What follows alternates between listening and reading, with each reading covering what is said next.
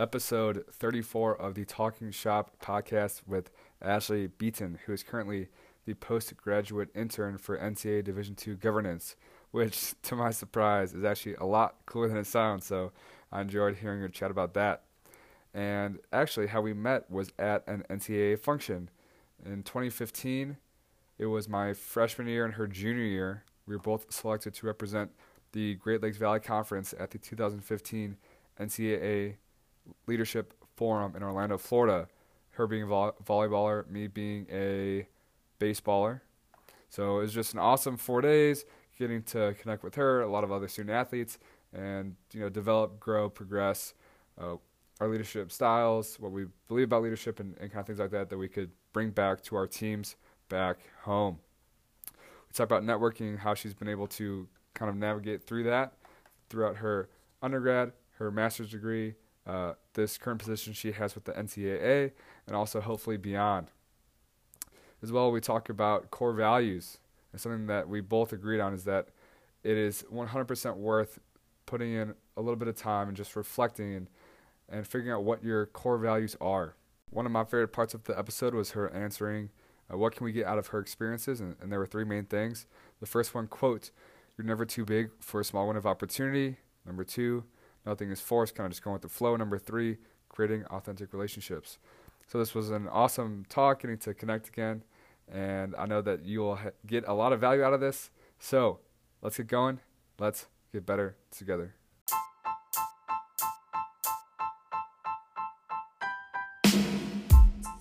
Welcome to the Talking Shop podcast. I'm your host, Matt Tomets, and I'm going to share lessons and experiences in sports performance and professional development. Now, on to the episode.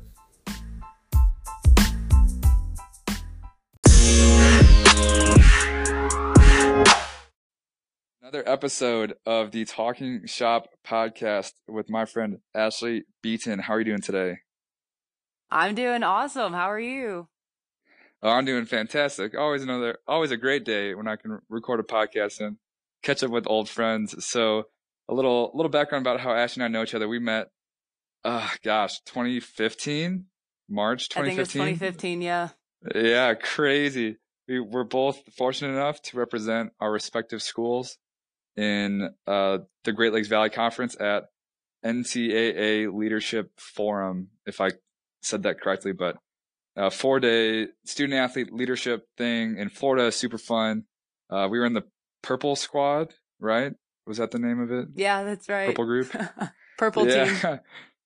Yeah. So Ashley's doing some cool stuff with the NCAA now, and she balled out. She's a volleyball player, and I'm excited to get into it. So for those that are not familiar with your background, would you mind sharing a little bit about that? Yeah, so I guess I'll start back in 2015 at the Leadership Forum. That was really kind of the first national level exposure I've gotten as a student athlete. And seriously, it was awesome. Like, so many things were going on. It was awesome. So after that, I really became involved in the student athlete advisory committee, SAC. And so I started on my campus, and then I was elected onto national SAC.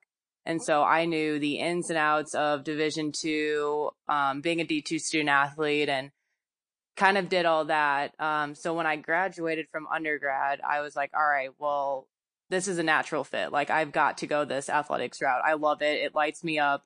So I went and pursued a graduate assistantship down at the University of North Georgia, where I pursued my MBA. So fast forward 2 years, I applied to the postgraduate internship at the NCAA headquarters in Indianapolis, and that's what I'm doing now. So I'm the postgrad intern for D2 governance. A little bit in a nutshell of what governance is so obviously the NCAA is member led. So no one who works in the national office makes any rules. It's all committees. And so the governance team works with all the committees. So I get to interact with athletic directors, current student athletes, conference commissioners, faculty athletic reps, you name it. I get to interact with them, and which is really awesome. But just being able to be a part of the postgraduate internship program cohort is pretty special. So that's what I'm up to now. Sweet. So this might be just my own ignorance, but Is there a differentiation between post-grad intern and just a regular intern? Yeah, so the way it works for this internship, and I mean, there's 30 of us in this cohort, so it varies on what kind of backgrounds we come from, but you have to at least have graduated with your bachelor's. So post grad in the sense that you're done with college. But I mean, some people come to the internship straight out of undergrad. Other people first do their master's and then do the internship. And then actually last year, there was an intern who had their PhD. And then we've got a handful of interns that have their law degree. So, I mean, it's super diverse, come from all backgrounds, but you at least have to have your bachelor's degree. Cool, cool. So NCAA people know what that is, and I feel like compliance is probably the term the average bear might know. Is that different from governance? Yes, so that's a decent misconception is that, governance is all rules and policy and stuff like that, which yes, there's a little bit of truth to that, but actually the group that does most of the rules and the legislation and stuff like that is called the Academic Membership Affairs Group, so AMA for short, because we love our acronyms. But so All about governance, it. like I said, works works a lot with the committees. And so we're really in the rooms where the true implementation and like rule changes happen. So I mean, we get to hear student athletes discuss, all sorts of different topics, and we get to hear athletic directors and other admin who are on these committees discuss like really, really high, intense, high level issues that are going on real life on these campuses. And so it's really cool to see stuff like that kind of start from the ground up. But in addition to the committees that governance staff works with, we do a ton of initiatives. So for Division II specifically, we'll bring down coaches to the office, and it's like a coaches connection type thing where they get to network with other coaches, and then we go through some leadership development. We'll do the same thing with faculty athletic reps. So I kind of like to say that governance in terms of the different departments at the NCAA is kind of like the hidden gem. We get to do a little bit of everything. And as an intern for D2 governance, I get to work social media almost every single day. So I'm on Instagram and Twitter running those accounts. I'm working championships. I, of course, go to the committees. I am sitting in on bylaw training with the AMA interns. So I get to do a little bit of everything. And I think in terms of other full-time staff in governance and what they do, it's around the same thing. Wow, you totally just sold me on that. That was a lot cooler than I thought it'd be. There's a lot. It's a lot of people don't really know what governance does. They're like, what do you do today to day? But it depends. It's always different. Yeah, I was just gonna ask like, what do you do day to day? But I guess you kind of just explained it. So how does that, or what is that setting you up for when your internship kind of finishes? That's a good question. I mean, so I guess the beauty of the governance internship, I mean, you get exposed to so much. So there's so many different skills that you learn during this internship that can apply to so many different areas. Like the past interns that governance has had, they've gone to conference offices. Like the last Division I intern is now at the SEC office. The last intern in D2 is working fundraising and development at Yale.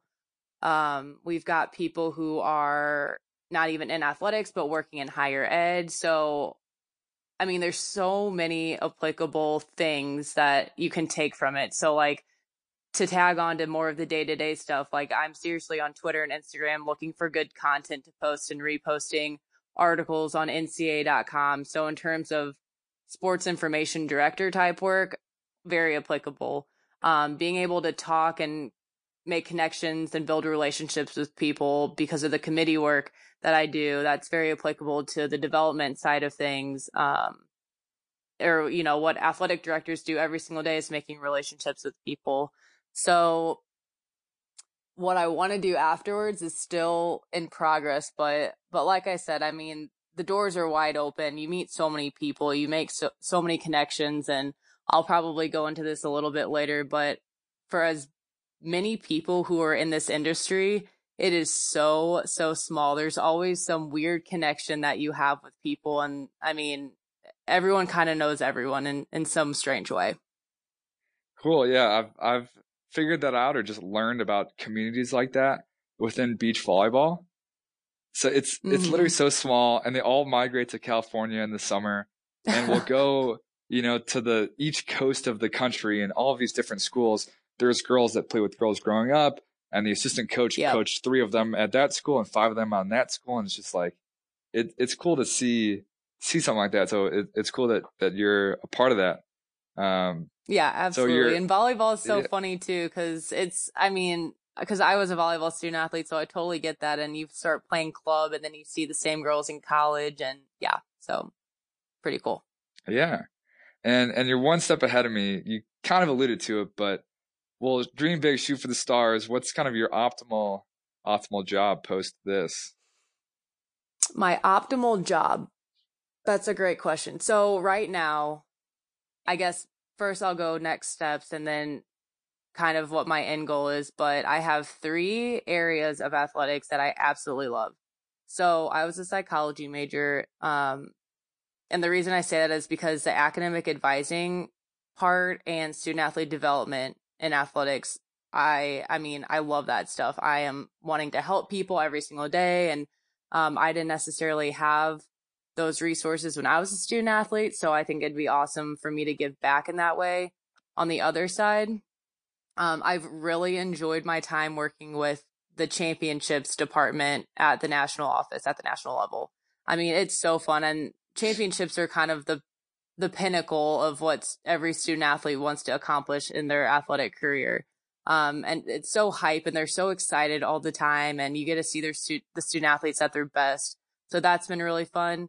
And then the third thing I'm really interested in is development. I mean, I'm super passionate about college athletics. I had a really good experience as a student athlete. And so being able to share that with people to hopefully give back, um, is really exciting too. So looking farther in the future, I would love to be, I say this now, but it's intimidating, is to be an athletic director because I know how much they have to do. But being able to lead a team of coaches and administrators and help student athletes at that level as an athletic director would be awesome. And one thing I'm super passionate about too is I was introduced to this group called Women Leaders in College Sports, and so it's a group, an organization that advocates for women in athletics, and they tell us these stats. There's 12% of athletic directors in the Division 1 level are women. 12%, like that's crazy. So I'm like, all right, well maybe I can increase that by being the one more in 20 years or something like that. So um we'll see. We'll see. In 20 years, maybe I'll be an athletic director. It sounds really intimidating right now, but it's a good goal to shoot for. Yeah, dream big. I'd love to have you on for round 2 once you achieve that, for sure. It's so a theme I've gotten from some of my guests on TSP thus far is most of them were college athletes, and they're Hmm. in sports performance, professional development, some aspect of sports, and it's cool how their favorite parts of their experience, they've been able to combine that with kind of their off the field passions and interests. So it's cool that you've kind of found your thing. I'm excited to stay up to date with what you got going on. Yeah, absolutely.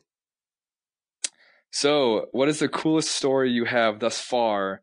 And although I didn't specify this earlier, I'm gonna ask for coolest volleyball story and then coolest kind of NCAA professional story. Okay. Great question. So I have a couple of, I mean, I'm super fortunate enough to have, I mean, I'm young in my career, but there's so many cool things I've gotten to do. So I have a couple, but the most recent one, so like I mentioned, we at the National Office for Interns, we have a cohort of about 30 of us. And so we actually had the opportunity to go to the NCAA president, Mark Emmert's house in Indianapolis. And so he invited all of us over, him and his wife.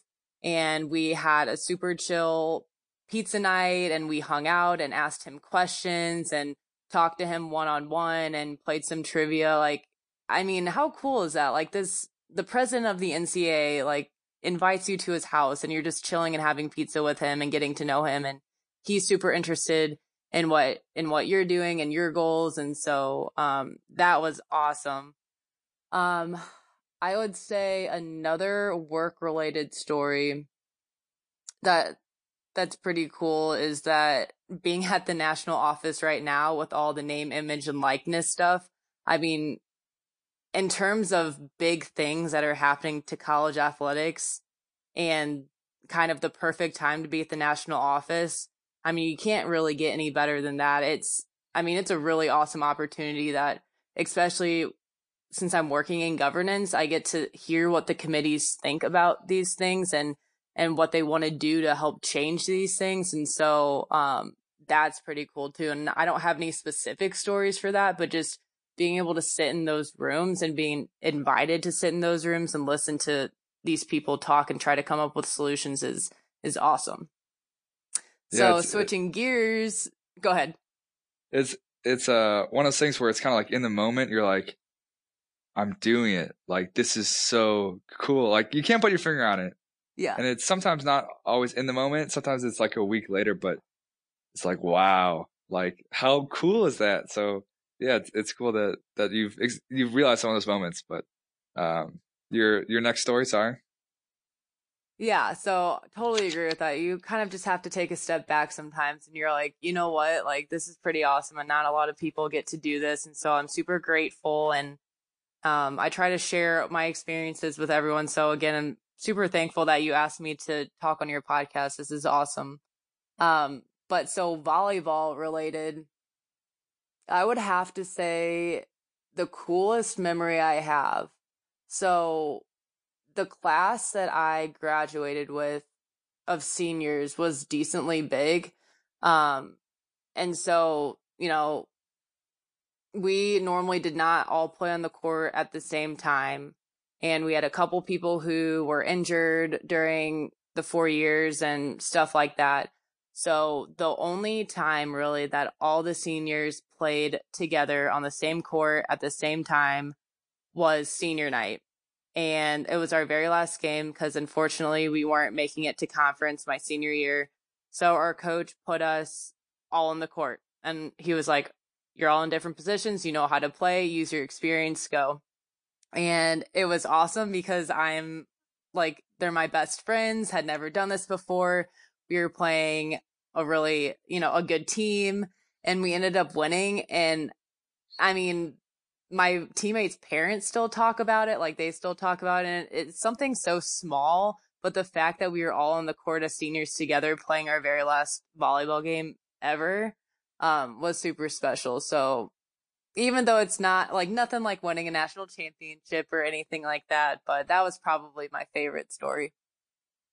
It's one of those things where you literally could not draw it up any better in a movie. So having just one of those stories in your back pocket is definitely something to remember. So that's awesome. Yeah, it was pretty special. So next kind of big question, what are some main governing beliefs / perspectives that help guide you in your life and your profession?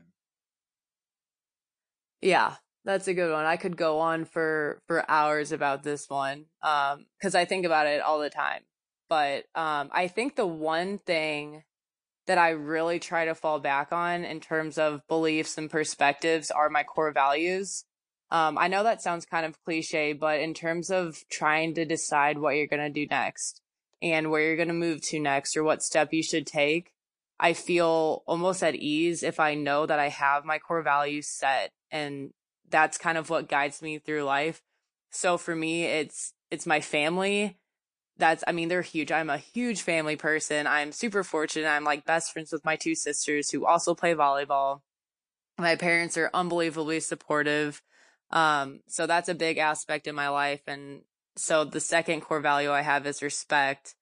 And then the third one is loyalty. So as long as I think I have those three lined up, I feel comfortable making any decision if I've thought it through. But the other thing, and it's funny because I first heard this quote at the Student Athlete Leadership Forum in Orlando, which is obviously how we know each other. And our group leader said, you have to learn to be comfortable being uncomfortable. And for some reason that stuck with me. And I think about it every single day. I still think that's the best piece of advice I've ever gotten, because going into college, I was kind of unsure of my volleyball ability. I was unsure of my leadership skills and all of that stuff. And through volleyball, being a student athlete and having an awesome support system and going to things like the Student Athlete Leadership Forum, I was like, you know what? The only way I'm going to grow and improve is to force myself outside of my comfort zone, because I know I'm not going to do myself any good if I just stay in that little bubble and I'm not learning anything new. So seriously, every single day I'm thinking to myself, like, what can I do to make myself feel a little bit more uncomfortable, but it's going to benefit me, in the end. So I guess to summarize, yeah, definitely core values and just trying to push myself outside my comfort zone. Yeah, it's really cool that you said that, because TSP 22, I made an episode just reflecting on a conversation I had with a sport coach, where basically they have a core value pyramid, and how Mm-hmm. you have that as an athlete, but then you can also have that kind of in your personal life. And then I made one for myself, and it's funny because my bottom layer, he calls it larger purpose, is like make my mom, dad, and my bro proud. So I totally feel you on the family thing. But with a pyramid and having something not necessarily written out, but where it's a thing, whether it's in your mind, but I believe writing it out just makes it that much more concrete. It takes out the guesswork, because there's infinite amount of decisions you can make at any point in time. What do I study Yeah. next? Who do I go network with next? Where do I move? What do I do? X, Y, Z. But if they literally guide you, and if you have it in writing to reference it, it just makes everything 100% easier. So it's cool that you realize kind of the importance of that, and you've been able to implement it in your own life. Yeah, and I love the pyramid idea. I think that's a really cool idea. I might have to steal that. But and of course, like, you're gonna change in life, as a person, you're gonna grow. So your core values might change depending on where you are in life. But again, I think it's good to always know what they are, whether they're changing or not. And then reevaluate them if you have a big life change or something like that, because you're not a static person, you're always developing. But yeah, at least for me, like I said, it gives me a little bit more peace of mind that I know I'm, kind of standing my ground and I'm not wavering in who I really am as a person. Yeah. So not wavering, like there's no guesswork. It's something to reference. Yeah, I'm trying to figure out different ways to explain it, but and I like that you commented how you're kind of always changing, where just because you write it out once doesn't mean that you have to take that, to your grave, where you can have different pyramids for different, as a professional, as a member of your family, and as a student, and kind of things like that, to where you just got to start somewhere, and that's just with reflection, and then you kind of go from there. So it's an ever changing process, and it is tough, and it takes a lot of mental effort, but I think the ROI is huge. So that's something that's helped me out, and it was actually my last and second to last, or third to last, Instagram post. I put a picture of my little pyramid. So for the listeners interested, go check it out. I keep giving myself plugs, Yeah. but it's just like, it's been so No, helpful absolutely. when you're kind of looking for direction, or it's like, how do I navigate this? It's like literally right in front of my face on my whiteboard in my room, So Yeah. 100% It's a agree. good reminder. Yeah. Next big question. I would love to, I'm sure we could do a whole episode on core values, but how can your experiences help my listeners grow as coaches? So that could be sports performance specifically, or just as professionals. So yeah, what can we get out of your experiences? Yeah, that's huge. So I would say that first, you're never too big for a small window of opportunity. And I mean, especially in this industry, I feel like not everyone, but a lot of people want to work in sports, and especially college athletics. It's such a big market and it's so competitive to try to get in, whether it's in administration, coaching, sports performance, um, college, student athlete nutrition, like all of the aspects of college sports is huge. And so, and I'm sure too, it's a grind of trying to get into the industry and try to get your foot in. So, I mean, like I said, you're never, you got to stay humble and you got to just put your head down and work, and whatever opportunity kind of comes knocking at your door, you've just got to take it. As long as, going back to the core values, as long as it aligns with everything, um, to make sure that it makes sense for you, and just going in the right path of what you want to do in the next 5 to 10 years. So that would be one thing. But another thing too is I feel like nothing should really be forced. Of course you're going to work hard and you're going to be intentional with what you do, but I feel like going kind of with the natural flow. I mean, you can't take life too seriously. I've learned that. And so you've got to have fun with it. You've got to go with the flow sometimes, all the while being intentional. But just kind of going with the natural flow. So I mean, speaking personally, I was a psych major and I absolutely love psychology. I hope someday that I can figure out how to merge college athletics and what my passion lies within that and psychology together. But coming out of undergrad, I did not want to go get my PhD in psychology. And from my experience on National SAC, I was like, you know what? I think the right thing to do right now is to stick with this college athletics route and see where it takes me.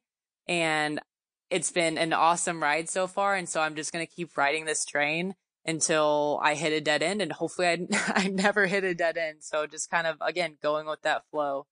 Um, but I think the last thing that I would say, and I mentioned this a little bit before, but is just to really focus on creating authentic relationships. It's one thing to network and it's one thing to reach out to people, but I mean, you've really got to, people are so willing to help, especially in this industry, because we've all kind of been at the bottom trying to work our way up. So making sure that when you meet people, it's authentic and it's real and you really try to get to know them as a person and not just using them as a springboard to get somewhere else, for your own personal agenda. So I think that's really important too. The the three things you said, I so fun fact, I'm trying to write a networking book for young adults actually, and all of That those is three. awesome. Yeah, it's like I'm such a nerd. I think having a podcast and trying to write a book is like a fun challenge, but like literally those three things are some of my main talking points, and I'm gonna try to bring it all together. But like, just the fact that you reaffirmed that I'm not that crazy, so I'm super grateful No. for that. So Yeah. so never too big for a small window of opportunity. I love that, and a podcast I had with a friend of mine, he said, um, like you're never too big for whatever role. You know, if you're basically just Yeah. rephrasing that, but if your job is to go get the towels for the weight room, you get those towels and you fold them as best as you can. You know, and how do you expect to get the medium responsibilities if you can't crush the small ones? And how do you expect to get the large ones Absolutely. if you can't crush the medium ones? And I know it's hard to get kind of the minutia tasks and you want the big sexy ones, but you have to understand that there is a process. You kind of got to earn your stripes. So that's kind of the never too big for a small window of opportunity. And then nothing is forced and going with the flow.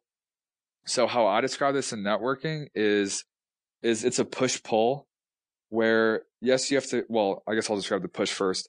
So I've definitely pushed a ton in my life, going out and getting lunch with people, sending emails, just asking my mentor a ton of questions and things like that.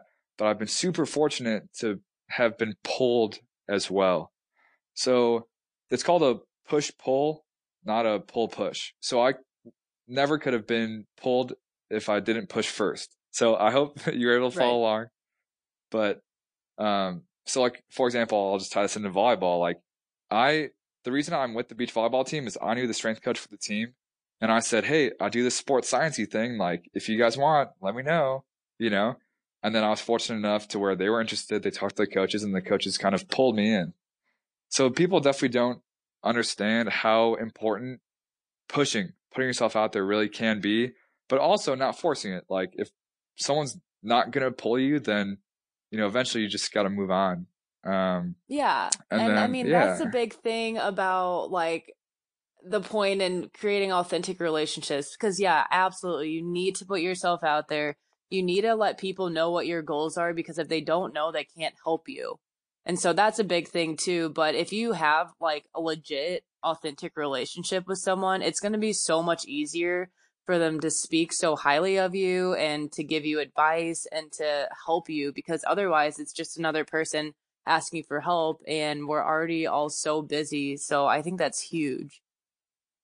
yeah. And the third point, creating authentic relationships, is I give this kind of dual example where it's like, imagine if you get an email, hey, Miss Beaton, I know that you're the post-grad intern for NCAA governance, and and I was wondering if you could connect me with one of your colleagues.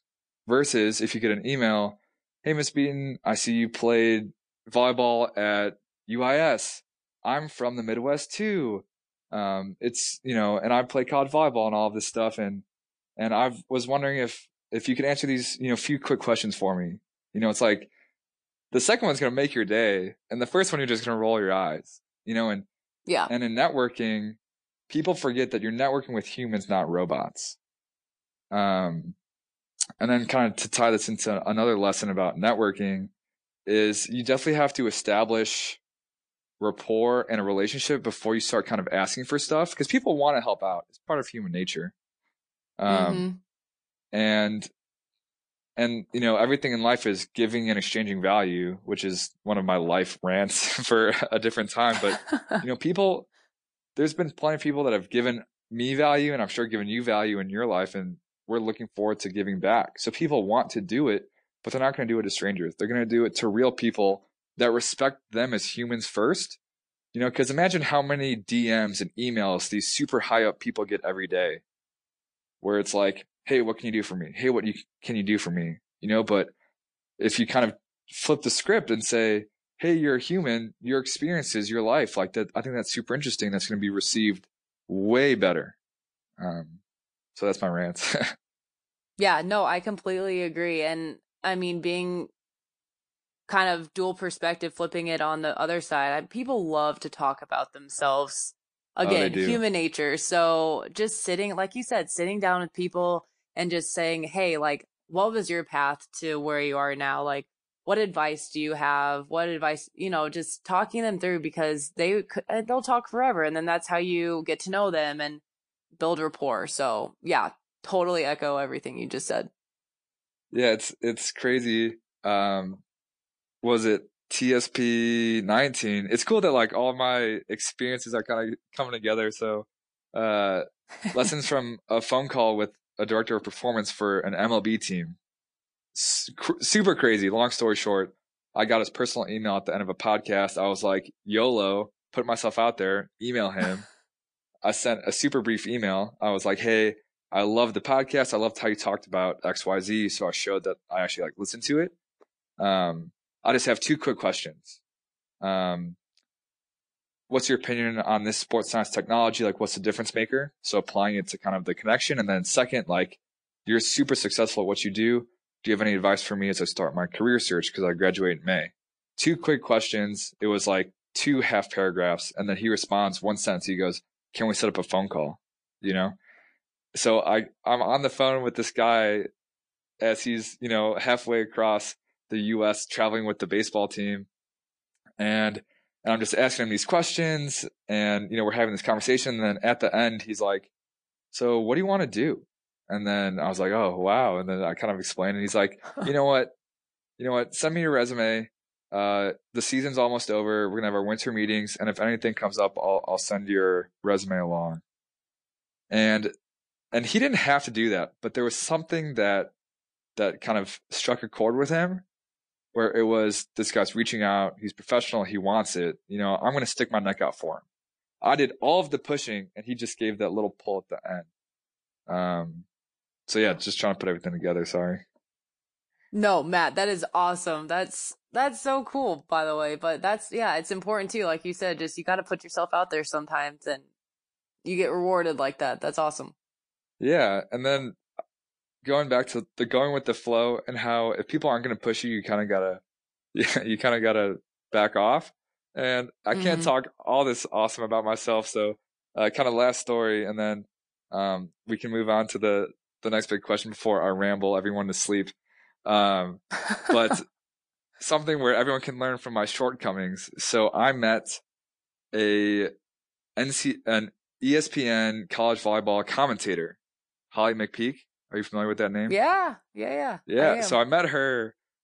She was commentating the indoor volleyball game that night on campus, but she came to beach practice because she actually coached some of the girls on the team. So it's super small world, right? And we're, just I introduced each other and everything, and we're like 10 minutes into just chatting, and I just like hit her right in the face. I was like, "So how can your experiences help me out as a sports scientist?"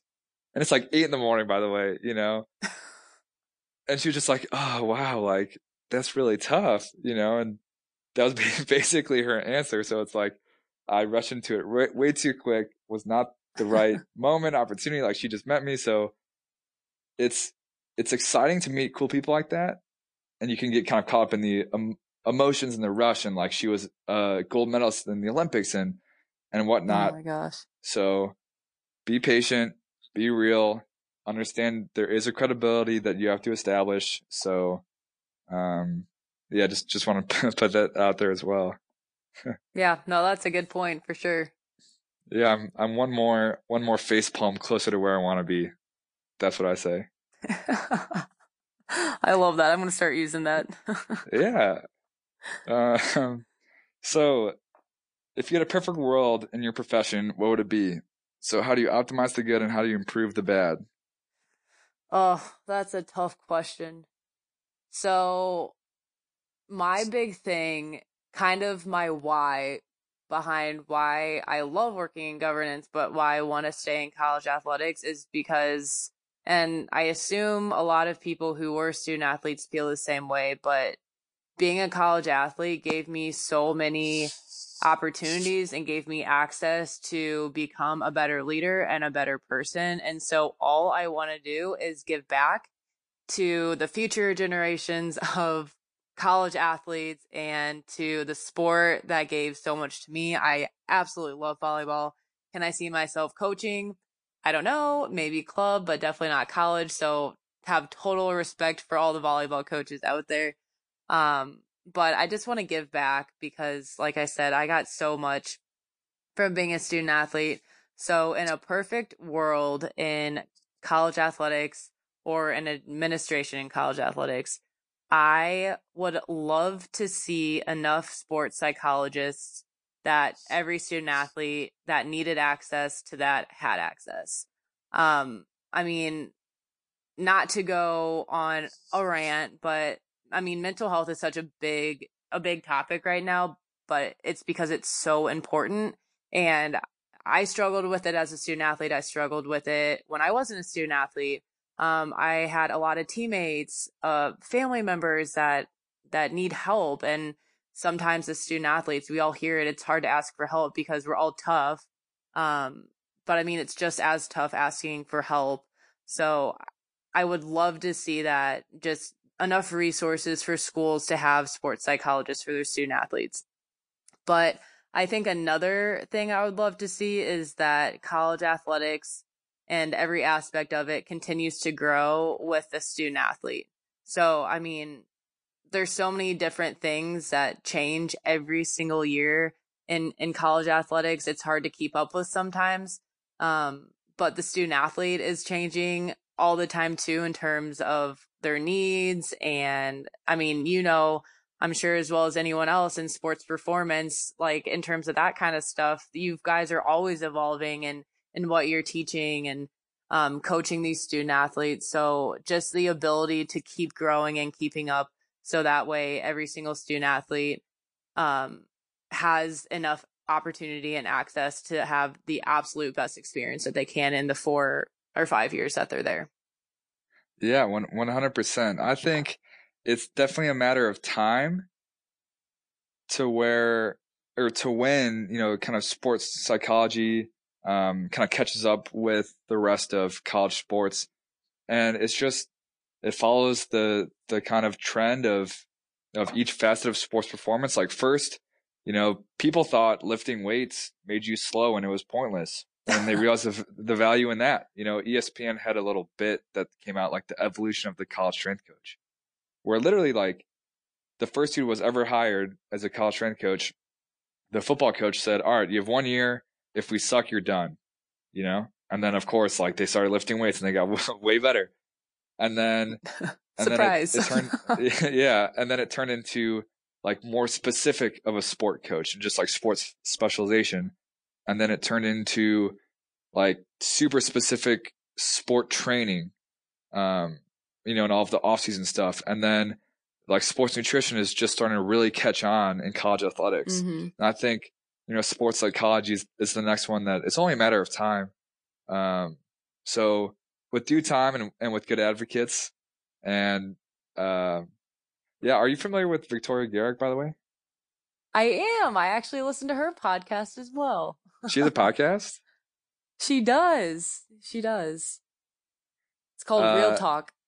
Okay. I'll have to check it out. The head coach of the beach team, actually, he saw her TED Talk at like TEDx USC, if you've seen that video. I have not yet, but I'll have to check it out. So I would assume if you're familiar with her content, you've probably heard most of her talking points, but she's, a huge advocate for mental health and awareness in college sports. And, kind of her talk, I think, did a super good job of summarizing it. But it's where first, like, you don't know you need it, and then you get some awareness, and then you realize you need it. And then I feel like college sports is where they realize they need it yet. They realize they need it, but they just haven't kind of gone through it yet. So I would say big changes are coming within the next few years. And that'll definitely even out with kind of the progression of the college athlete. So yeah, that was a good answer. Yeah. So I agree. I hope in the next couple years, and I know there's been significant strides, and especially at the national office, we have our Sports Science Institute who does an awesome job with pushing out resources and research for student athlete health and well-being. So yeah, there's definitely been strides, but again, being a psych major, that's something I'm super passionate about. And yeah, I'm confident that those type of resources will be available soon. Yeah, me too. So you've made it to the speed round. Congratulations. Oh boy. So if you had one call to action for the listener, what would it be? Okay, so my call to action would be to define your personal core values.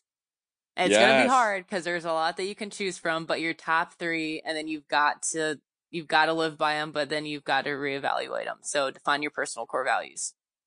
Yeah, it's definitely always changing. With every version of you, you're going to have kind of new core values, but I actually have 3, and it's in my pyramid.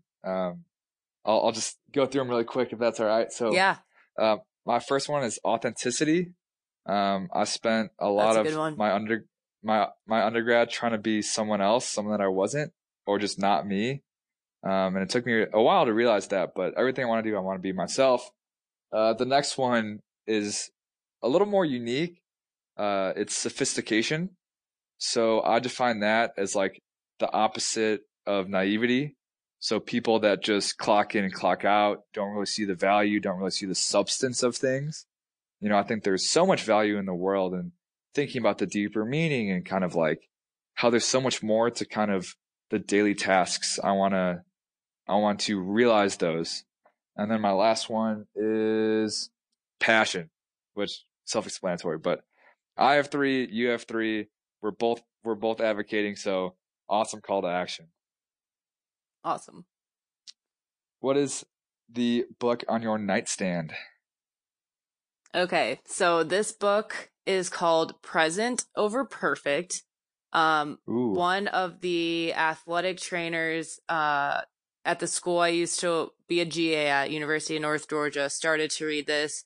And I was like, okay, well, that's an interesting title. What is it about? And she told me, and it's, again, kind of what you just mentioned. It's being present every single day. And it is, it's a faith-based book, but I mean, it's super applicable to anyone. But it's, yeah, like I said, you got to be present in the moment. You can't think too much about the future. You can't dwell on the past, but how to really implement that into your daily life. And as fast and crazy and chaotic as college athletics can be sometimes, it's hard to slow down. So I think for me, it's a good reminder. So this is definitely a book that I won't just read one time. And I recommend this to anyone who feels like they need to slow down and live in the present a little bit more. It's a good book. Easy read. Fantastic. I will put that in the show notes for the listener. Best purchase this past year under $50. Oh, okay. I have two. So my first Ooh. one, super simple, blue light glasses. I, so much more than the past couple years, have been staring at a computer for my job, and my eyes get so tired. So those have been a lifesaver. Seriously, you can get them for like $15 on Amazon. My second is a bullet journal. And so I have always been a huge note taker, daily planner, list writer type person. So one thing that the Division II governance team lives by is bullet journaling. And I've seen it before, and I've seen the super creative, like artistic calligraphy stuff on Pinterest. And I was like, no way, that's not me. I can't do that. But it can be so simple and minimalistic. And there is so much research on bullet journaling. So they got me hooked, and it is amazing. Every single aspect of my job and personal life is in this 200-page bullet journal that I completely customized. I literally got it for like $8 at Walmart, and you can get them on Amazon for, various prices. But I mean, bulletjournal.org is your go-to like guru spot for all that information, but it is awesome if you need another way to stay organized, or if you just feel like you have sticky notes all over the place and you don't know how to keep up with all your, daily tasks. Highly recommend it. 100%. What's bullet journaling?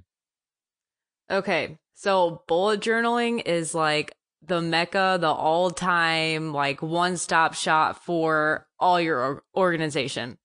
So to be honest, at first I was like, this is super cheesy. I don't know if I can follow this. But it's pretty much, so the journals, instead of having the normal lined paper, it's the journal with the pages with all the little dots on the paper. So you can customize literally like anything and everything. But if you go to bulletjournal.org, there are blogs, research, how-to tutorials on how to do this thing. But so typically what it is you'll number your pages, and then you'll have an index. So that way anything that you put in your bullet journal will be easy to find, because you can just flip to whatever page, but everyone does it differently. So there's people who do it like super artsy, and they'll go to Pinterest and find all these, calligraphy things and pictures. And there's like the minimalist who literally write like July, then like the month, and then their like tasks for the day, and that's all. So totally personable. Like you can just design it however you want to. But there's keys that you follow and formats that you follow. So if you're a super big process person, I feel like you'd love this. But it is the best thing ever. And once you get on board, like you'll throw away your Post-its and everything else, because this is the only thing you'll need. You can write down like what you do daily. You can write down a monthly overview.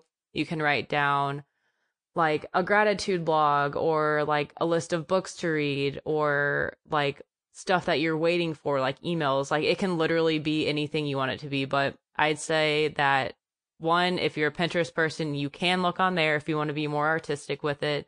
But bulletjournal.org, it is a lifesaver, I promise. I will definitely look into that because I am 100% OCD, sticky note, Yep. bullet point list. So, especially if it's, within the grad student budget, I'm all about it. Yeah, $8 at Walmart. Like it's seriously, and like the most expensive one I saw was $20, so super doable. Yeah, I will 100% look into that for sure. So, yeah, good answer. And it's funny. So, literally, like every answer that you've had thus far, I've been like, no way. I've totally like thought the same thing before. And then you said blue light glasses because I totally got those not too long ago. Yes, they're a lifesaver, seriously. Yeah, and like I know some people that wear them all day just to help with headaches. I just wear them like the last hour or two before I go to bed. And even if it's a placebo or not a placebo, I go to bed, I fall asleep faster. So it works, it works. And they look cool, so it's just an excuse to add some extra style to your everyday. There you go. Ashley Beaton, all about the swag. Exactly. That's how they do it at UIS. Yeah, the Prairie Stars, absolutely. So, last question, where can the listeners find more of you? Okay. So what I do day to day is social media. So my personal social media accounts, I'm on all the time. Twitter is more of like my, I guess, more professional, like where I put out all the stuff I do for work. And so you can find me at I Can't Be Beaten. A good pun on my last name. Hey, And then my Instagram is Ash_beats. And I like I those would say handles. those are the two outlets that y'all can find me at. Cool. Um, so these are fantastic answers. I love that we were able to kind of do this, and the culmination of us meeting in Florida 4 years ago. Wow.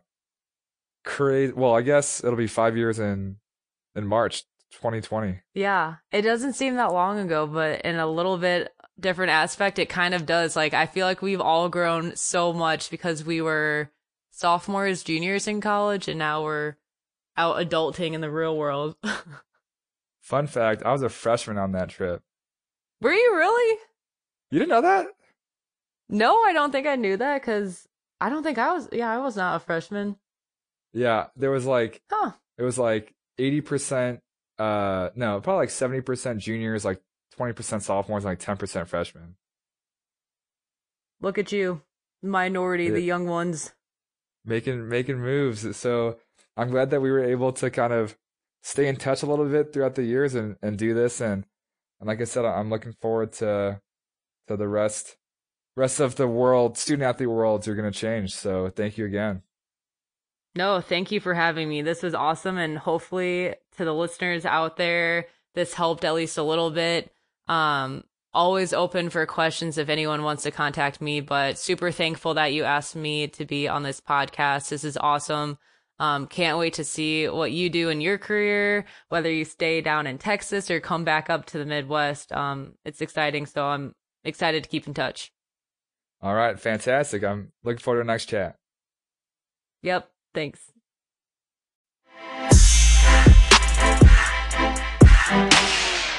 And that does it for this episode of the Talking Shop podcast.